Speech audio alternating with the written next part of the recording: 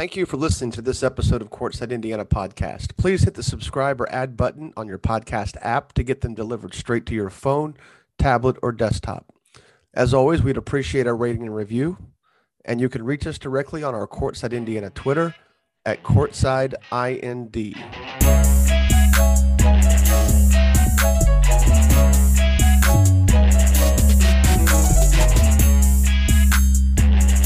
Welcome to episode 145 of Courtside Indiana podcast. We had a bonus episode we put up Monday morning. Actually meant to publish that on Friday. That was rather forgetful of me. I didn't want Kyler's good work to go to waste, but it was good. It was probably the shortest podcast we've had, Kyler. Yeah, like 19 minutes, right? I think, it was 19. I think, 18 and change or something like that. I guess if I once you add on the bumper stuff at the beginning and maybe the ad that Anchor puts on there. Yeah. That's, I guess, is still my voice, right? So once you add the ads and the bumper at the beginning, it was probably over 19 minutes. But yeah, one of the shorter ones. I wouldn't mind an occasional one being that short, but I don't know. I'd talk too damn much, I guess. I don't know. No, But I mean that's the point.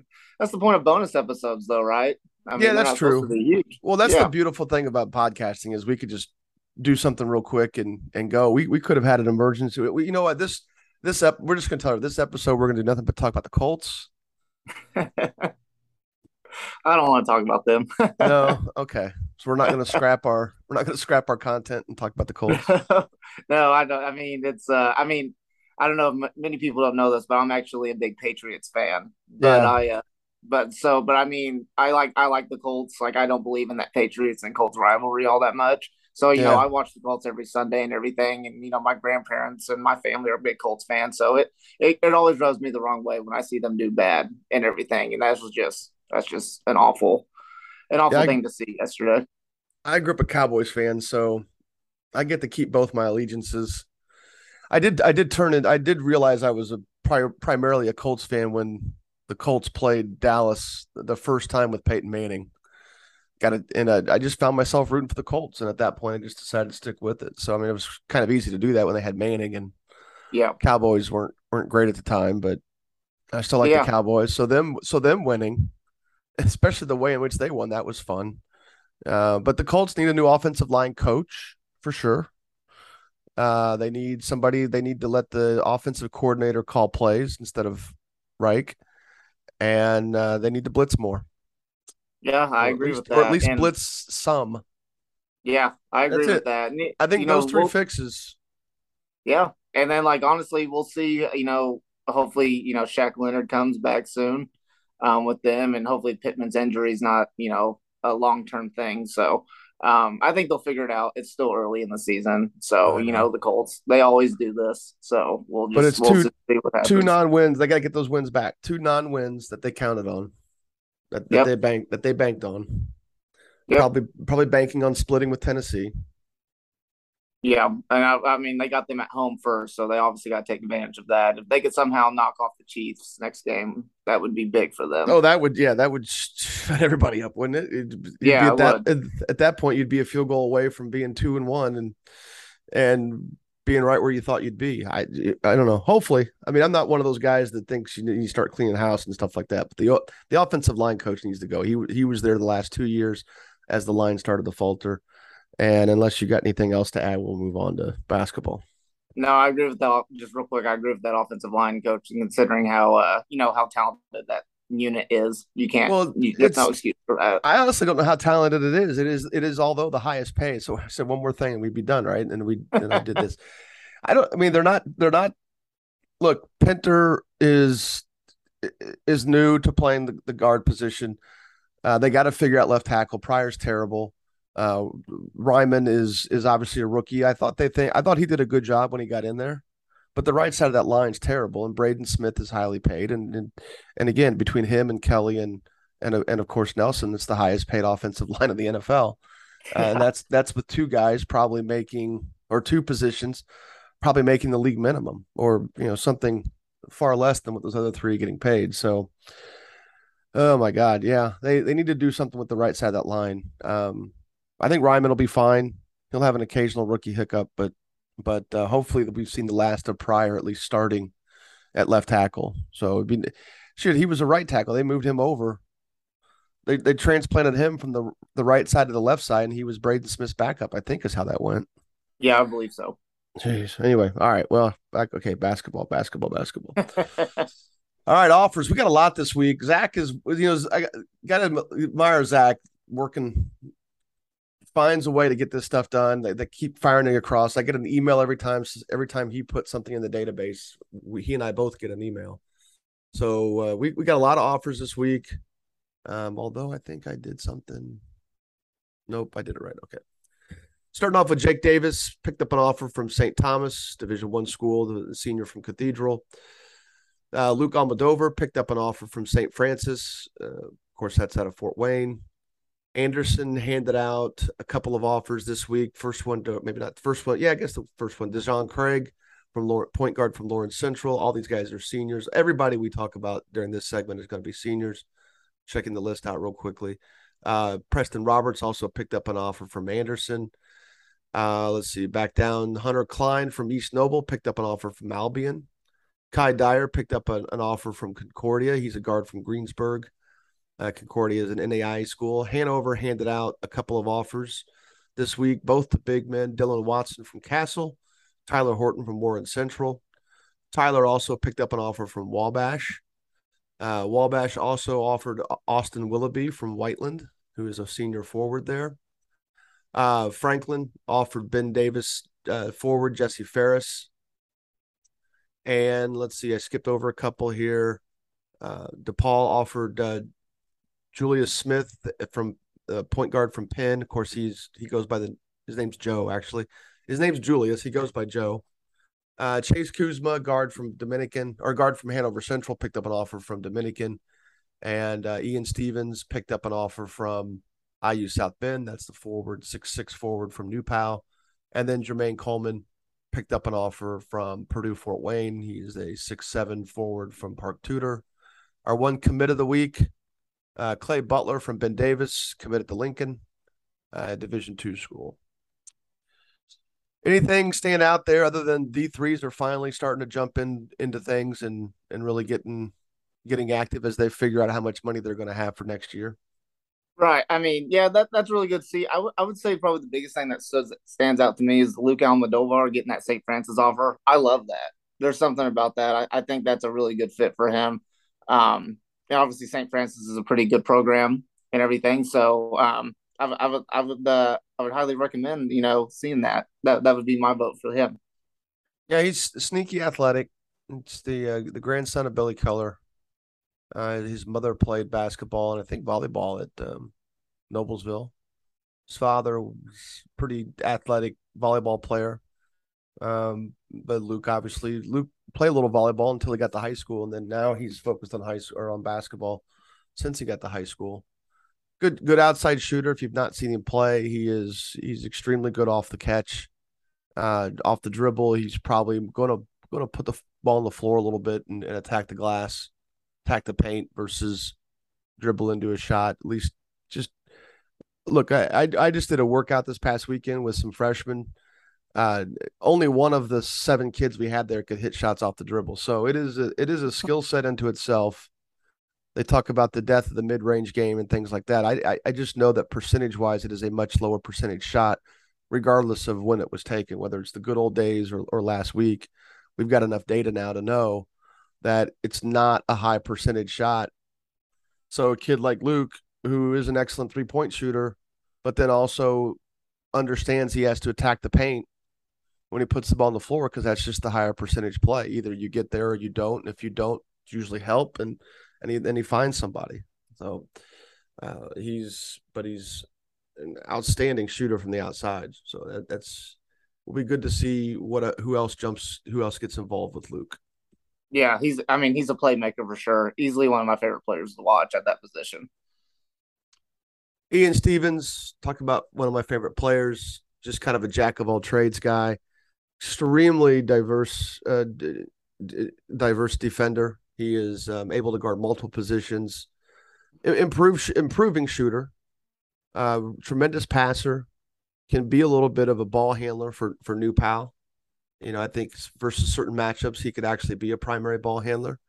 Maybe not at the college level, but certainly for them, there's if they're pressured, he can certainly relieve a lot of that pressure because he can handle it versus probably most of the people who are going to guard him in a given game.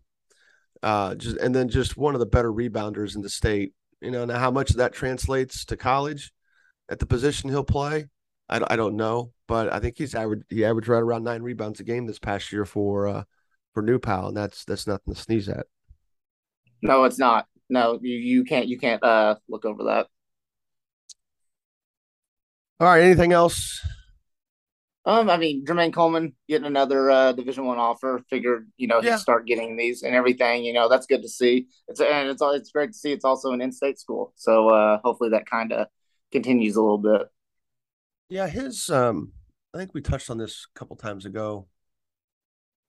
His offers this calendar year, Wright State, Valparaiso, St. Thomas, and who had just offered obviously Jake Davis the other day, and then Purdue, Fort Wayne. So safe to say those four.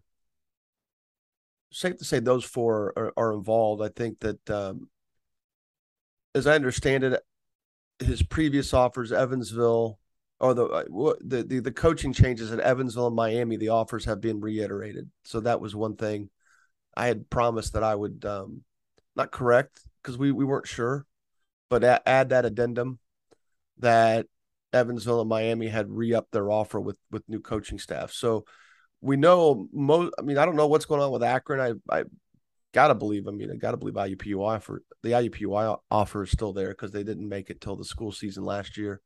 So he's got a nice stable of offers at good mid-major conferences, and I don't know what high major interest there is, if there's any, but he's got a lot of good opportunities standing right in front of him. Yeah, though I think that's a really solid group of schools. I haven't heard any of high major interests on my end or anything, but I mean the offers that he's got right there. I mean that's a good selection right there. And in those leagues, he can definitely play both forward spots. Yes, yes, absolutely. That'd be interesting if St. Thomas could land both Jake Davis and Coleman. Yeah, That'd be an interesting package right there. and his length, him getting switched over onto a center, especially as he gets stronger, that would be something that wouldn't I would imagine it wouldn't bother him too badly. Yeah, but I agree. All right, best power forwards and centers in the state of Indiana in the junior class. I mean, between the two groups, right? Centers and power forwards, the obvious number one is, or the best one's pretty damn obvious, correct? I mean, it's I mean, that's yeah. yeah, Flory Badunga. Flory Badunga. I mean, we have talked a lot about him on the pod. I mean, especially during last school season, especially the run they had in March. He's no longer a mystery. He is about the tail end of the summer. He started to rake in high major offers with I don't know. I don't know if there was a conservative approach upon the schools or a conservative approach upon Flory's side. Um, there is a Maybe a language little bit of both. yeah, there's a language barrier, Yeah. which would be part of the delay on his side. And too, it's just get a feel for it. I mean, I don't know. I know there's a lot out there on social media from Kokomo people where he is in and among the community, so he's definitely very comfortable. Um, he's definitely very comfortable around other people, especially that fan base. But sometimes it doesn't always translate to talking to adults. Talking to especially people that are calling and just trying to I guess I don't know, build a relationship with you. I mean, it's not easy. There's a lot of introverted kids out there, Yeah. and I know the language barrier sometimes that can be pretty daunting for anybody, let alone a kid. Yeah, it was very difficult. Like, so what I do a lot with rivals, I interview a lot of prospects and stuff. And when I saw Flory back in the spring, it was very difficult for me to try to get an interview with him. It was Yeah, very difficult for anybody in that sense. I think that's kind of where they're cut off right there at that point. He had a guy that kind of was with him, to make sure nothing really like, and the media wasn't crowding him or anything like that. And a lot of times the media would get turned away if they requested an interview with Flory. But I mean, it's going to be kind of hard to do that moving forward. I think we'll just see. Maybe the national guys, like the Rivals national analysts and 24/7 guys, can maybe squeak out an interview and stuff. But right now, it's a hard thing to accomplish on our end. He's still he still mostly scores around the rim. That will be, but his motor he's got a tremendous motor. And so if there is a negative, it's that he doesn't. Now he can drive.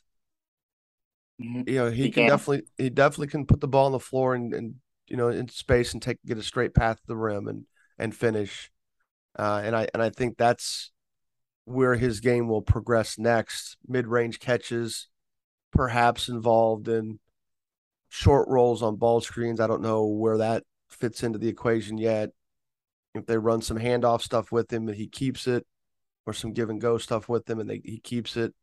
Um, the evolution of his game offensively is going to be an intriguing watch this year. I know last year during their scrimmage, there were a lot of times he decided to rip and run, and it did not lead to good things. A lot of turnovers between the free throw lines. They obviously ironed that out, and he wasn't doing that during the season.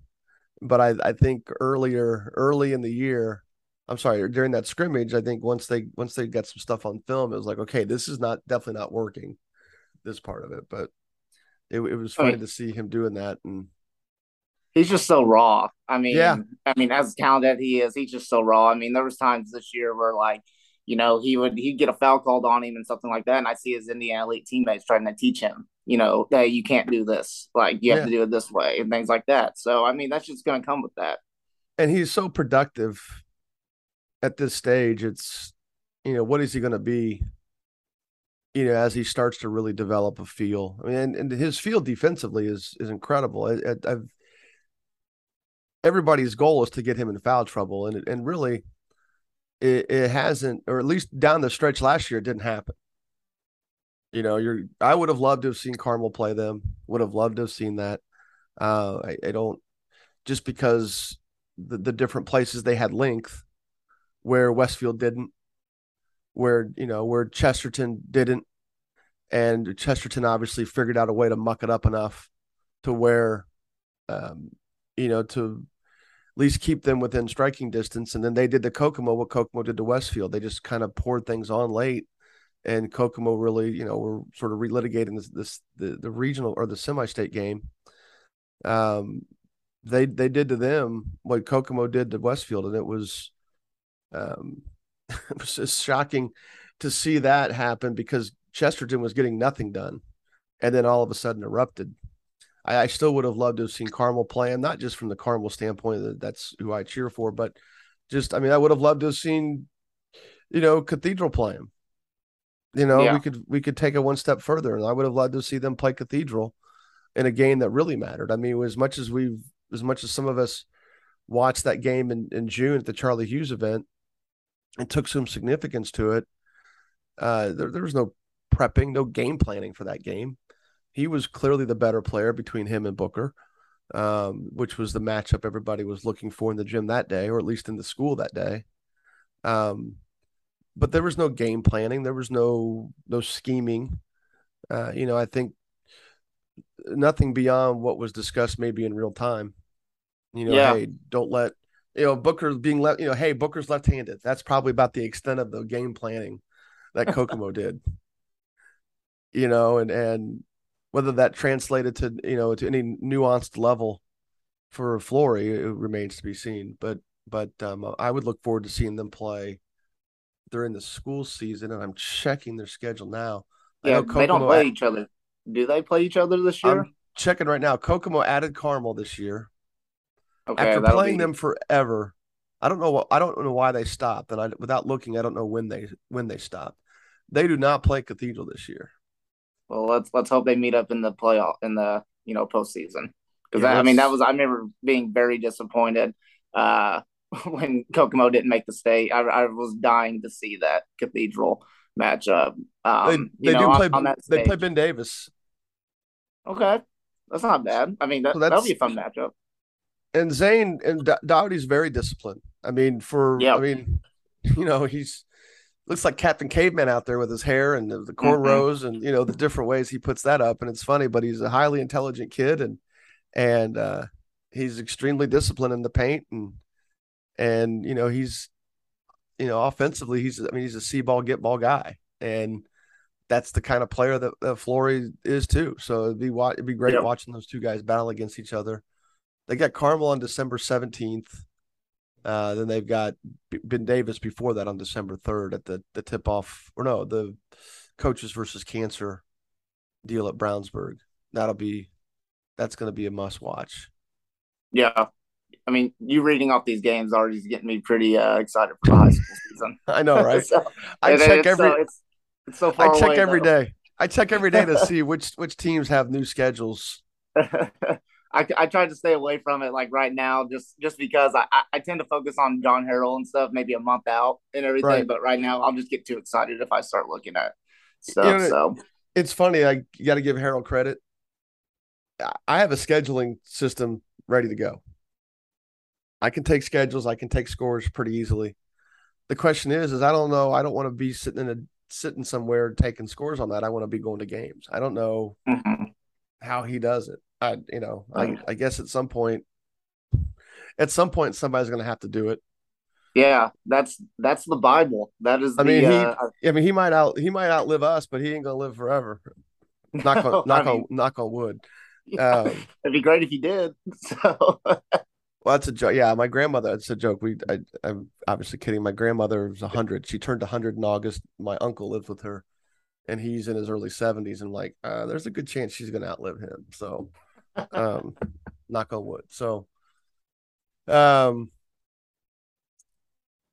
all right, who's next? I mean, I got my view. I guess sticking to the center position. you want to stick solely at centers or Yeah, just stick centers there. I mean, to me, it's Tucker Day, right? yep, I was gonna say that. Honestly, we've only got like four centers ranked. I've got three just solely centers. I've got three names listed right Who's your now. Who's your third name? Josiah Gustin. Oh, you got him at center. See, I don't have him at center. Okay, that's where Uh, we have him in our database. So you just got yeah, he's not a center. In fact, he More was more power forward. he was well, yeah, and he's pushing his game out to the wing, and it's getting there. He definitely can shoot it. He definitely can shoot it. That part is that's definitely a part of his game, and he can finish. He's got to tighten up his handle, especially if he's going to try and score in tight through tight spaces. Yeah, I mean, he's obviously fantastic in open space, but I like the project or the trajectory of his jump shot.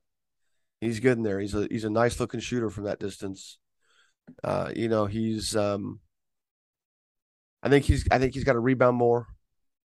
I think he's got to be a bigger presence on the offensive glass, and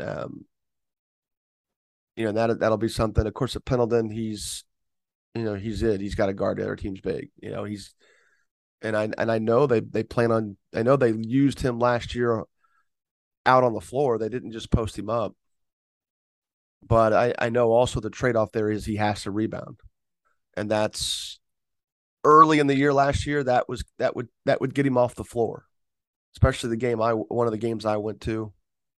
But then when he came back in, it was they would do things for him. And he was more active, and they ended up winning that game. They beat Greenfield. It was him and Dunham in the second half. It was Dunham the whole game. yeah, But then once Gustin got back on the floor and he was a little bit more engaged in the glass, started to make a difference because Greenfield did not shoot the ball that well and they weren't getting a whole lot of second chances.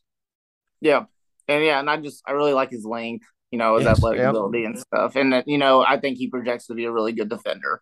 And he's made a lot of improvements to his game so far. So I mean, I think by the end of it, he'll be one of the better better bigs in the 2024 class if he just keeps improving in A those areas that you mentioned. couple of other names I've got. I mean, these are guys that are going to contribute to varsity level. I mean, Evan Lawrence is going to be a factor for Danville. Brandon Lattimore is going to get a lot of varsity minutes this year for Brownsburg. I think Nick Glover is going to get opportunities at Warren. Although the freshman played. Oh god damn, why did it do that?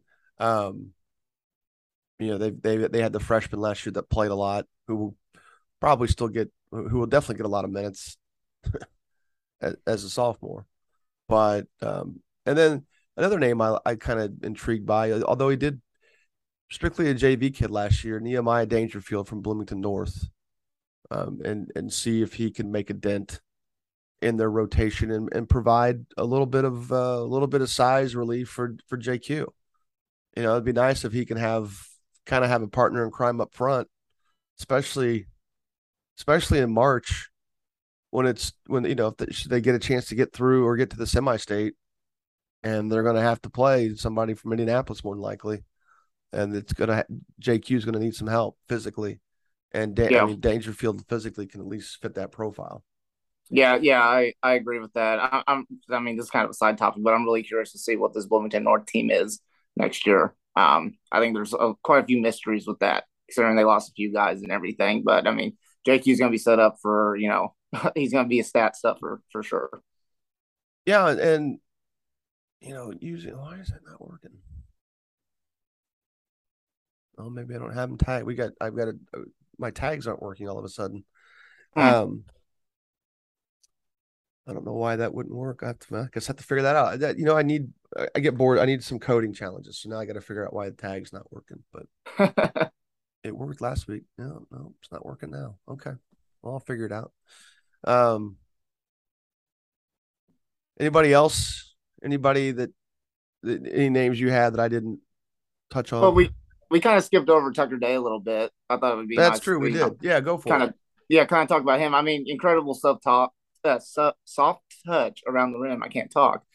Plays inside mostly. Does have a capable mid range jumper. I would say he runs the floor really well. I think he missed a little bit of spring. I didn't watch any of him in the summer. I think he missed a little bit of spring due to injury. I think he was playing for Ohio Buckets, if I can remember Mm-hmm. correctly. But as far he's been at Homestead for 2 years now. I think this is the year he'll see a lot more minutes at the varsity level, and stuff. I mean, he'll probably be their number one rim protector.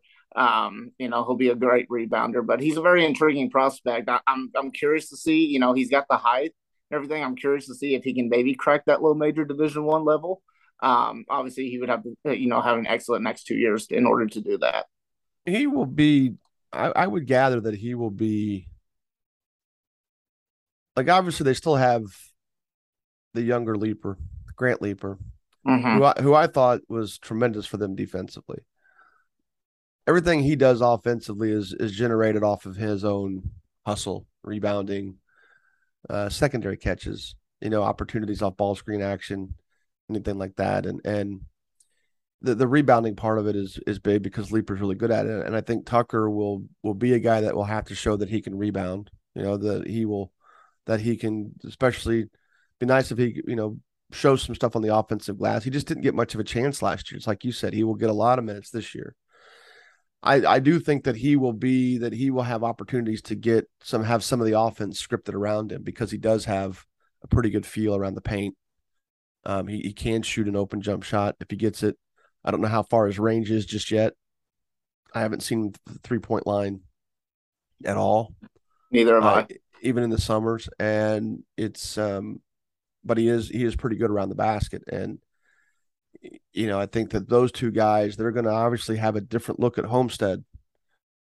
They're going to definitely have a different look at Homestead, having Lawyer for 2 years, and before that they had Goody for 3 years on his own, and 1 year with Lawyer. So they're going to have to find. I know they had some ups and downs in June, and so they're going to have to find some offensive firepower from the perimeter. But size wise, they got it figured out. They've got Day and they've got Grant Leaper, the younger Leaper. Any other? Yeah, we did skip over Day. That was not my intention. We went straight to Gustin. Yeah, I wanted to Any make sure we talked about him. yeah, that's good. Yeah, no. As far as centers, I mean, the guys that you listed, um, I think that's I think that's about it on my end as far as those guys. There's just a very small number of true centers in the 2024 class. And that's why the top AAU teams have kids from out of state Right, who are big kids. right. You Indiana know, Elite Indiana Elite, 2024. Kyle Yeah, Guy, top our top 17-year-old teams got two kids from Michigan. Um, it's there's not a ton of size. There's not a ton of size here. there's not. Yeah, and that's very important to know. That's kind of the common theme of the 2024 class. Not a lot of size. So here's a question for you then. Where's Tucker Tornado? And is power forward? You got a power forward or center? Right now, I have him at center. Okay. So he definitely needs to be. He definitely needs to be in that top three. Yes, yes, I agree with that. And I've got it. I would. I've got him. I also have him at power forward. Oh, okay. I But mean, yeah, with his ability to stretch the floor a little bit. I mean, obviously, you and I both agree we haven't seen his range. How far his range is, but I mean, I have seen a really smooth, capable 15-footer, especially when he's open and in pick and pop situations. I mean, he can knock that down from what I have seen. he pulled up a couple times in transition in the summer and was like, Really, eh. I didn't know he had. I didn't know he could do that or I attempt to do that.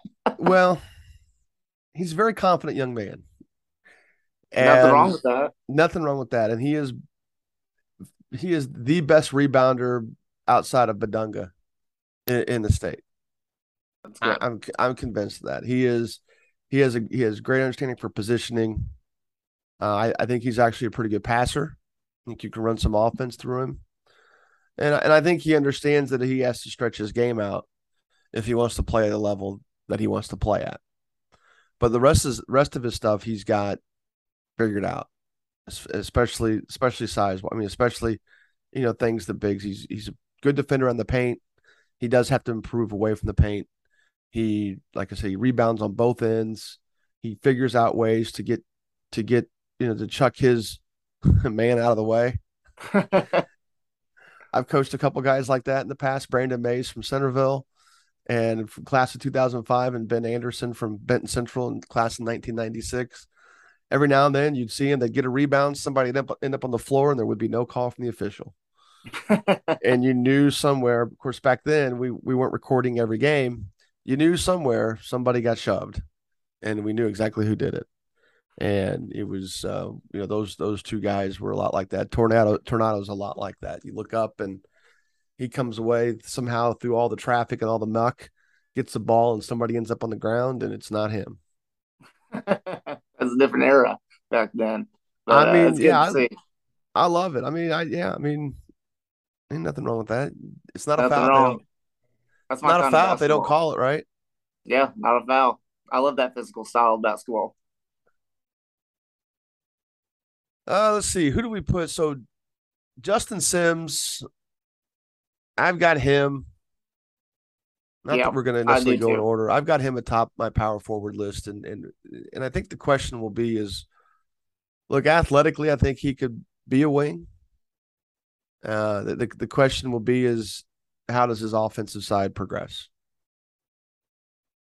He's not super aggressive on that end from the times I've seen. I mean, I watched him a lot in the Indiana Elite 2024 team.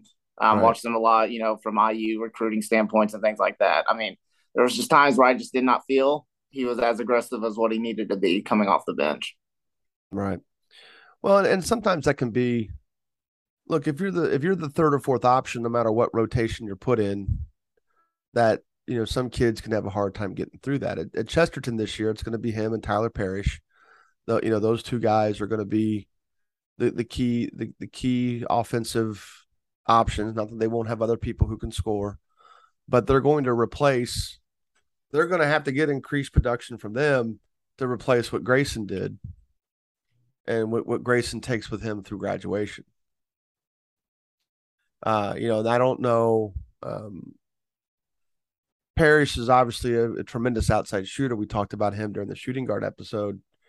Um, and Sims has a great motor around the paint. He had his struggles against Badunga, he had his struggles against Cathedral, but both those teams were able to put out high major size. And that's and that's why I think he's a power forward. He's not. He has to start at center for Chesterton because that's what he's just their best option there.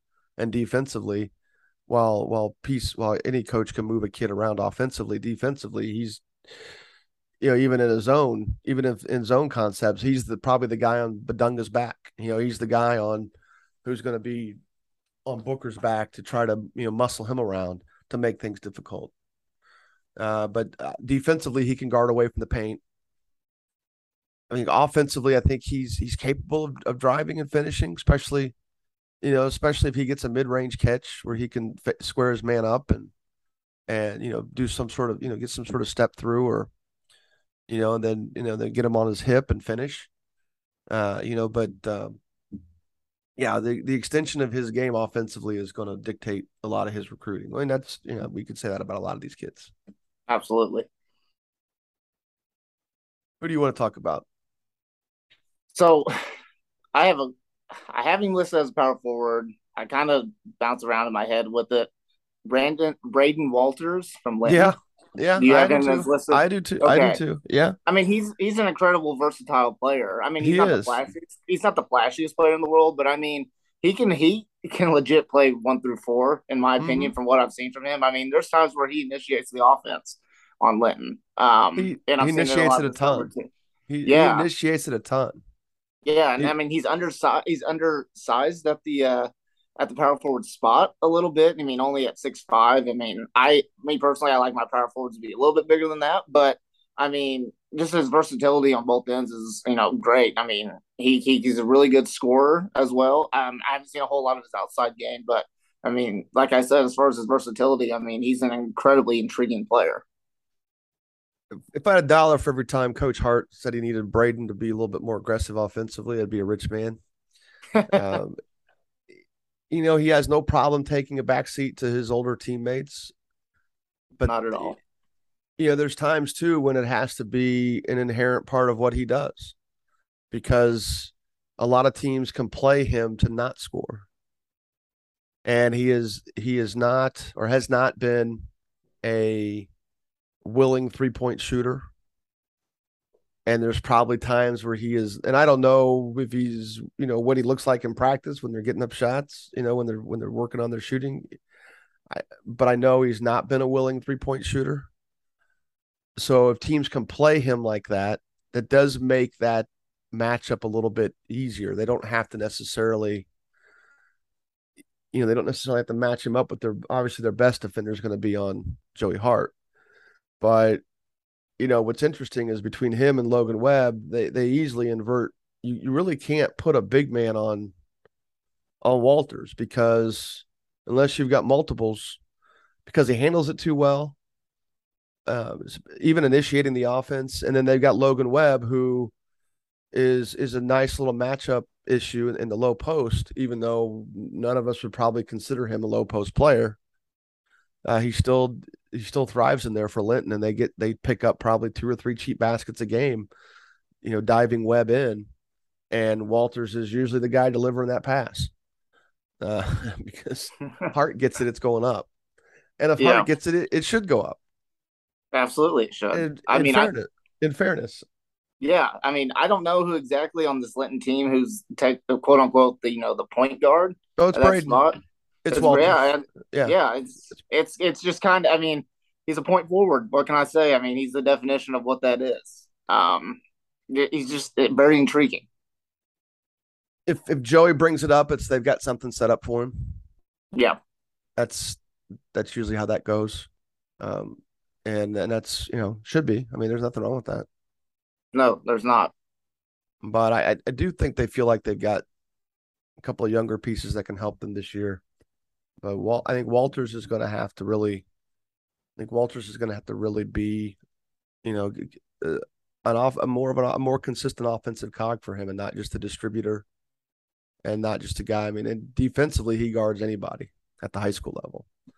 Now, again, talking 2A basketball, we're talking small schools, southwest part of the state.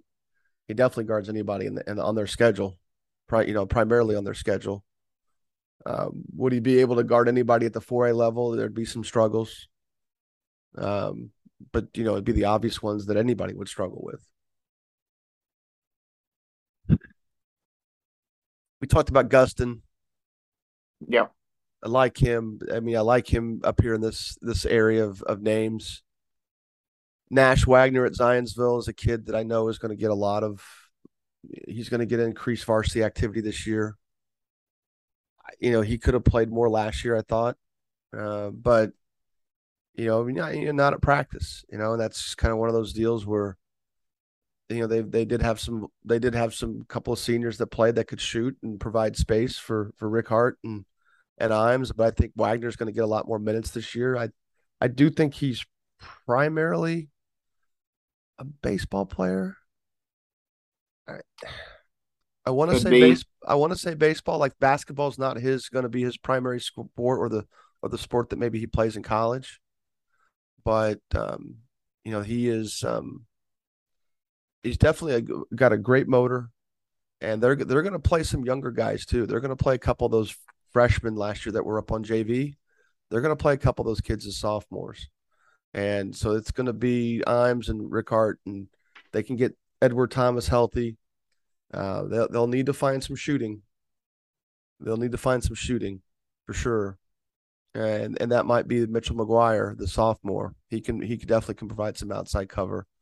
But I also think that Nash Wagner is going to be a kid that gets a lot of minutes up front with Rick Hart. Yeah, I haven't seen much of him. He's in my list of the 2024s that I need to watch a little bit more of. So, but what you said intrigues me a ton. Any other name you want to add that? I mean, I've got some Um, kids that I'm going to throw out there that are. You mentioned. Well, go ahead. yeah, I was actually gonna bring up Seth Laravia. Um, I Westfield, think yeah. yes. Jake's brother, right? Yep, his little brother. So, but yeah, he had a really good summer. I think he played for D1 Indiana, if I can remember correctly. He did. Yeah, so I mean, he's really skilled. He's got some good size, stretch the floor a little bit. He's got some footwork. Probably needs to add some more muscle in his frame in order to take his game to that next level, especially around the rim. But I mean, he's a guy that's been a slow stock riser in our state. So I mean, he can put up a lot of points, especially down in the low paint. Um. All right. You talked last week about Sheldon Gatelin. Oh yes, The yep. the move. He's at Cathedral now, so the move to Cathedrals is intriguing. I don't know.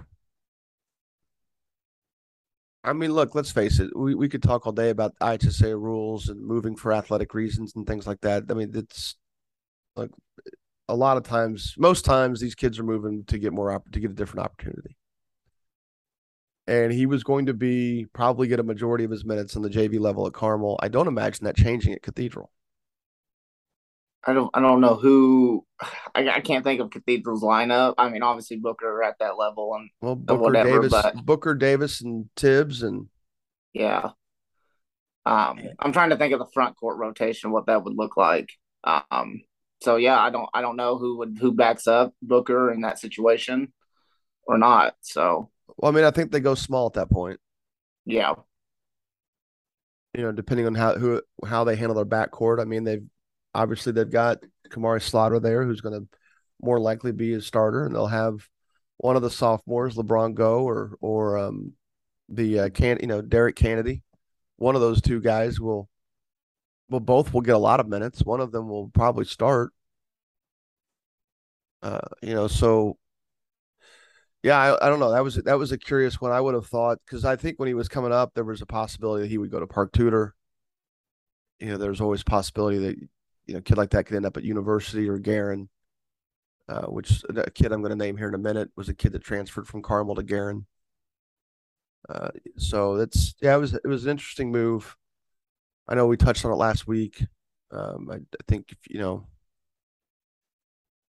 it's he's got to get stronger if he's going to, Yeah, and he probably views himself. Sheldon's a good kid. He probably views himself more as a wing. I would say that he does.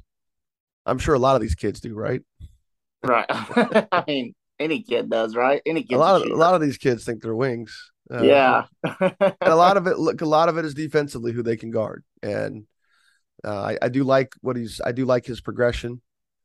And look, he does have a lot of length. A lot of the things you said about him last week, is staying true. He's long. He's improving his perimeter skill. He can shoot. It needs to get his release needs to get quicker. I think a lot of his issues are defensive focus, especially in the half court. But a lot of that is at Carmel. You kind of wait your turn a little bit. Yeah. Although I And would have. Go ahead. I was gonna say he could be a guy where maybe he starts off a little bit more JV and just get kind of where he improves throughout the season. Maybe he does crack the varsity rotation towards the end of the year. But I mean, he could certainly fit that bill, just depending on what happens. And in his class at Carmel, there is a little bit more of a log jam. Well, but it's kind of emptied out a little bit because he moved to Cathedral, and then another guy I want to talk about, Dylan Moran's transferred to Guerin Catholic. And Dylan is going to be interesting. His father played at Southern Illinois or played at Southwest Missouri State when it was still Southwest Missouri State. Played for Alford over there. Dylan's 6'7" forward, kind of more of a slasher, improving shooter, and a kid that when in space he's outstanding. And in the half court he struggled a little bit last year at the beginning of the year for the JV team at Carmel, but then by the end of the year he was playing a lot.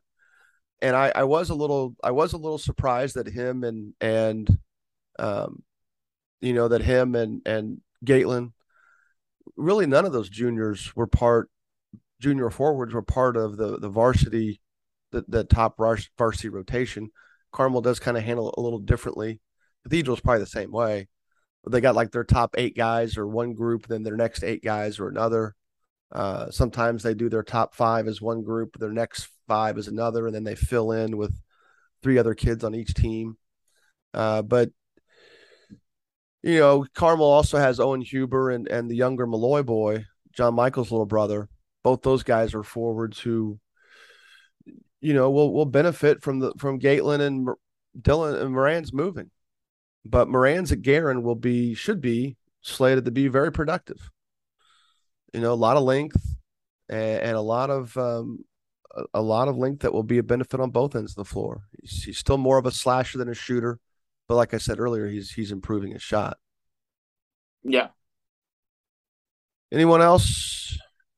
Um, we talked about him a little bit last episode on the top 250, but I'm a big Mason Harvey fan. Yeah, Um, excellent shooter. Holy cow, probably Probably the best shooter of the bunch. yeah, I was gonna say best true stretch four. Mm-hmm. I would say out of the bunch. I mean, yeah, just can light it up. I mean, he's got an incredibly smooth shot. I know we talked a little bit last week. His footwork could probably use a little bit more improvement with that. But I mean, as far as shooting and just scoring wise, I mean, he's at the top of the list right there with them. Yeah, defensively, he's going to have to get quicker. He's going to really have to improve his feet, and that's and I don't know. I don't know how easy. I don't know how easy that is sometimes. For his size too, I mean, that's going Somebody to be a with lot of work. really slow feet. Yeah. Yeah. A couple names to touch on: Wyatt Zellers, who's still at Scottsburg. Seems like everybody else transferred out. That's not true. Still not sure why those 2 kids transferred to Brownstown, but they did. Wyatt Zellers, 6'6" Scottsburg kid, can really shoot it from the outside. And then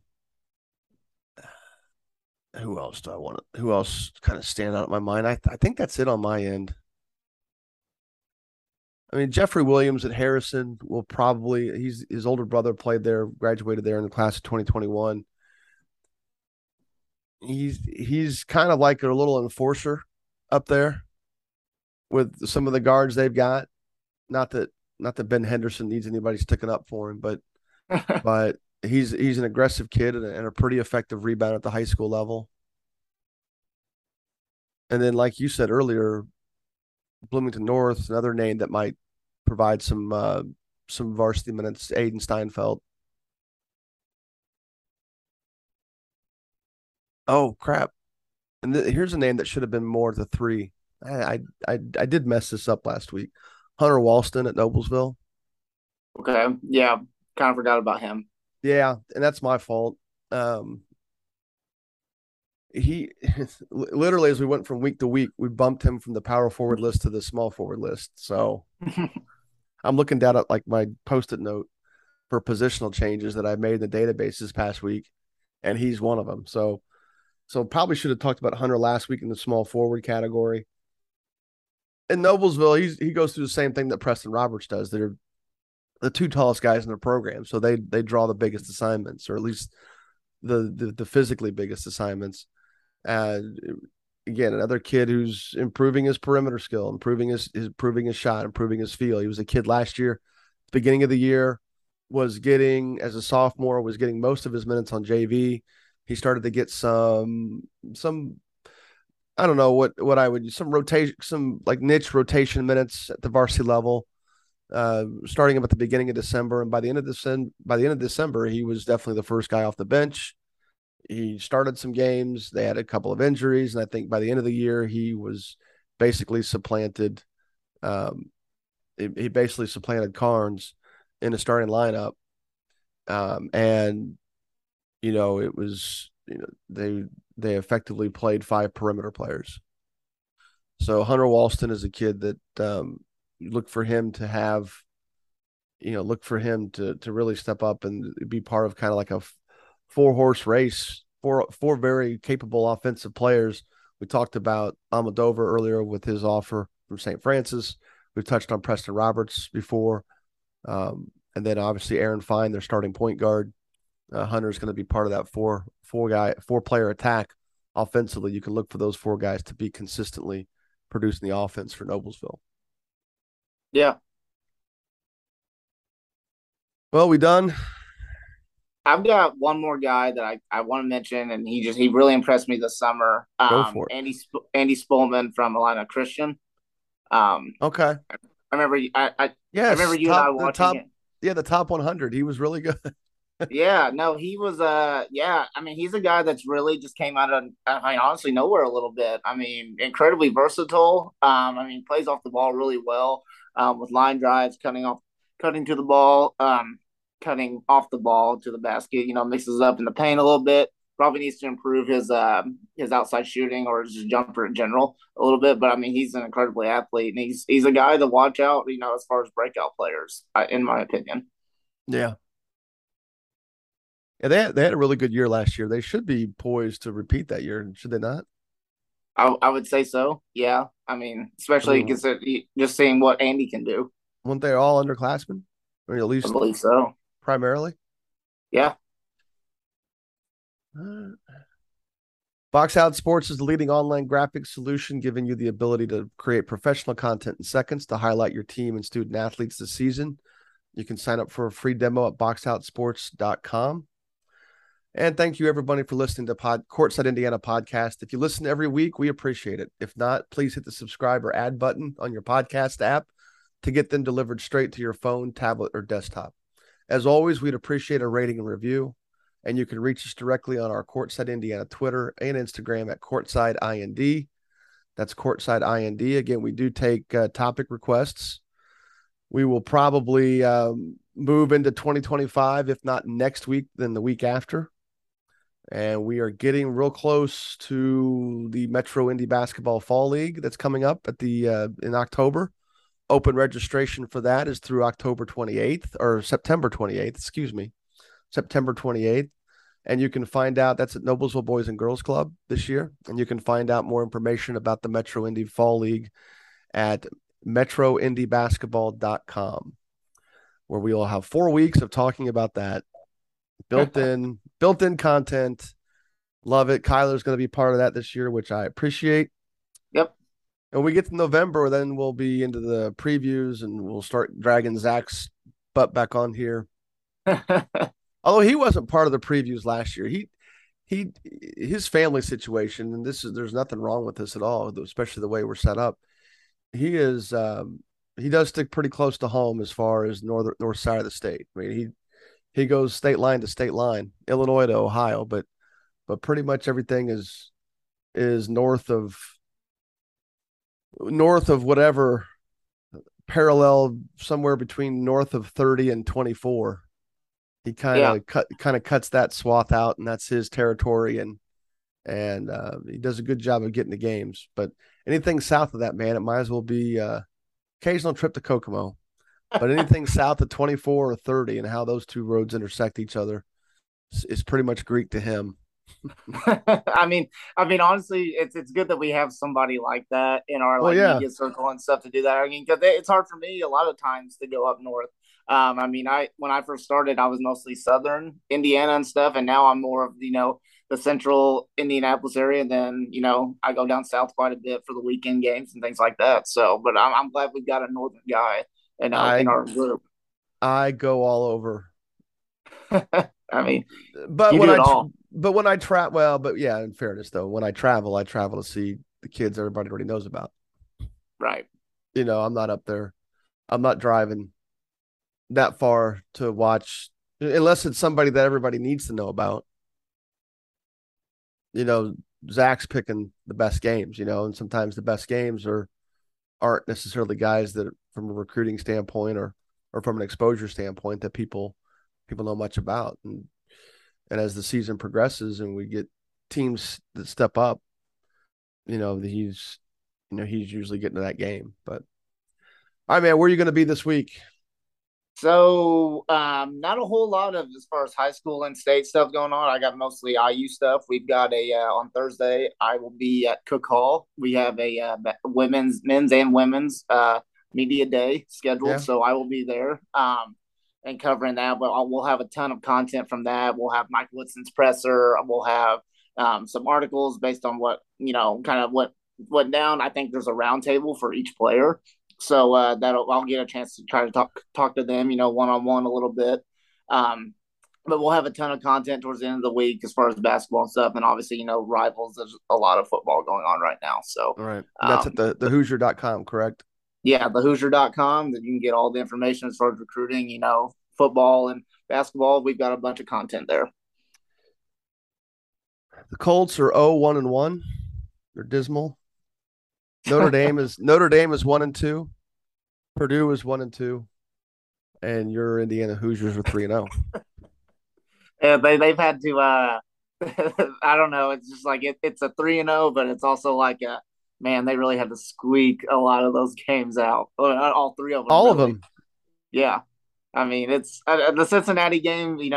As a fan, when I look at it, I mean, the Cincinnati game coming up is going to be.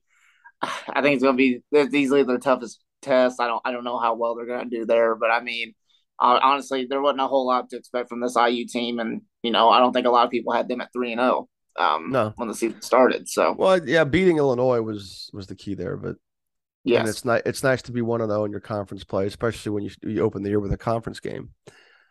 Yeah, I don't know. I know their recruiting has gone very well, but those dudes don't make an impact usually right away. Mm-hmm. And if they are, you're probably in trouble. Yeah, Or and it, you're or you are what you are. I mean, Indiana's pulled in some of the best recruiting classes they've had the last 2 years, and hopefully that pays off. It'd be nice if that could pay off this year. I kind of have my doubt, but certainly something to look forward to paying off down the road. right, and Tom Allen, he said they haven't even played their best football yet, which is easily true. But we'll see. I mean, they're three You games hope away from being bowl eligible. every coach says that. Of course, it's easier when you're 3-0. Right. What did Frank Reich? Frank Reich said something today during their press conference that they're closer to where they want to be than what people think. I'm like, really? Like we're already saying that like the second week of the season. Like I Yeah, don't but know. And then I losing. think he also said he said last week was the most intense practice that they had. So it's just like I don't know. It didn't really show on the game. So I mean, if that would have been a close game against Jacksonville, played without Leonard, play without Pittman, then maybe you could say we're closer to where we need to be than what people think we are. I don't know that I would say something like that. Okay. Let's pretend it's true. through their much more experienced and certainly keen observation of football, I'm not sure I would have said it. No. I mean, I wouldn't be hey, we're back to the drawing board, but I'd be like, we're doing some soul searching. We're gonna quit. I don't know. All right, no more Colts. Yeah. Kyler, appreciate your time. Yeah. No problem. It's always fun. We got we're recording this Monday night. Monday night football has already started because there's 2 games, so it's time to get out of here and turn the volume up on this TV. Absolutely. All right, man. Thanks. All right.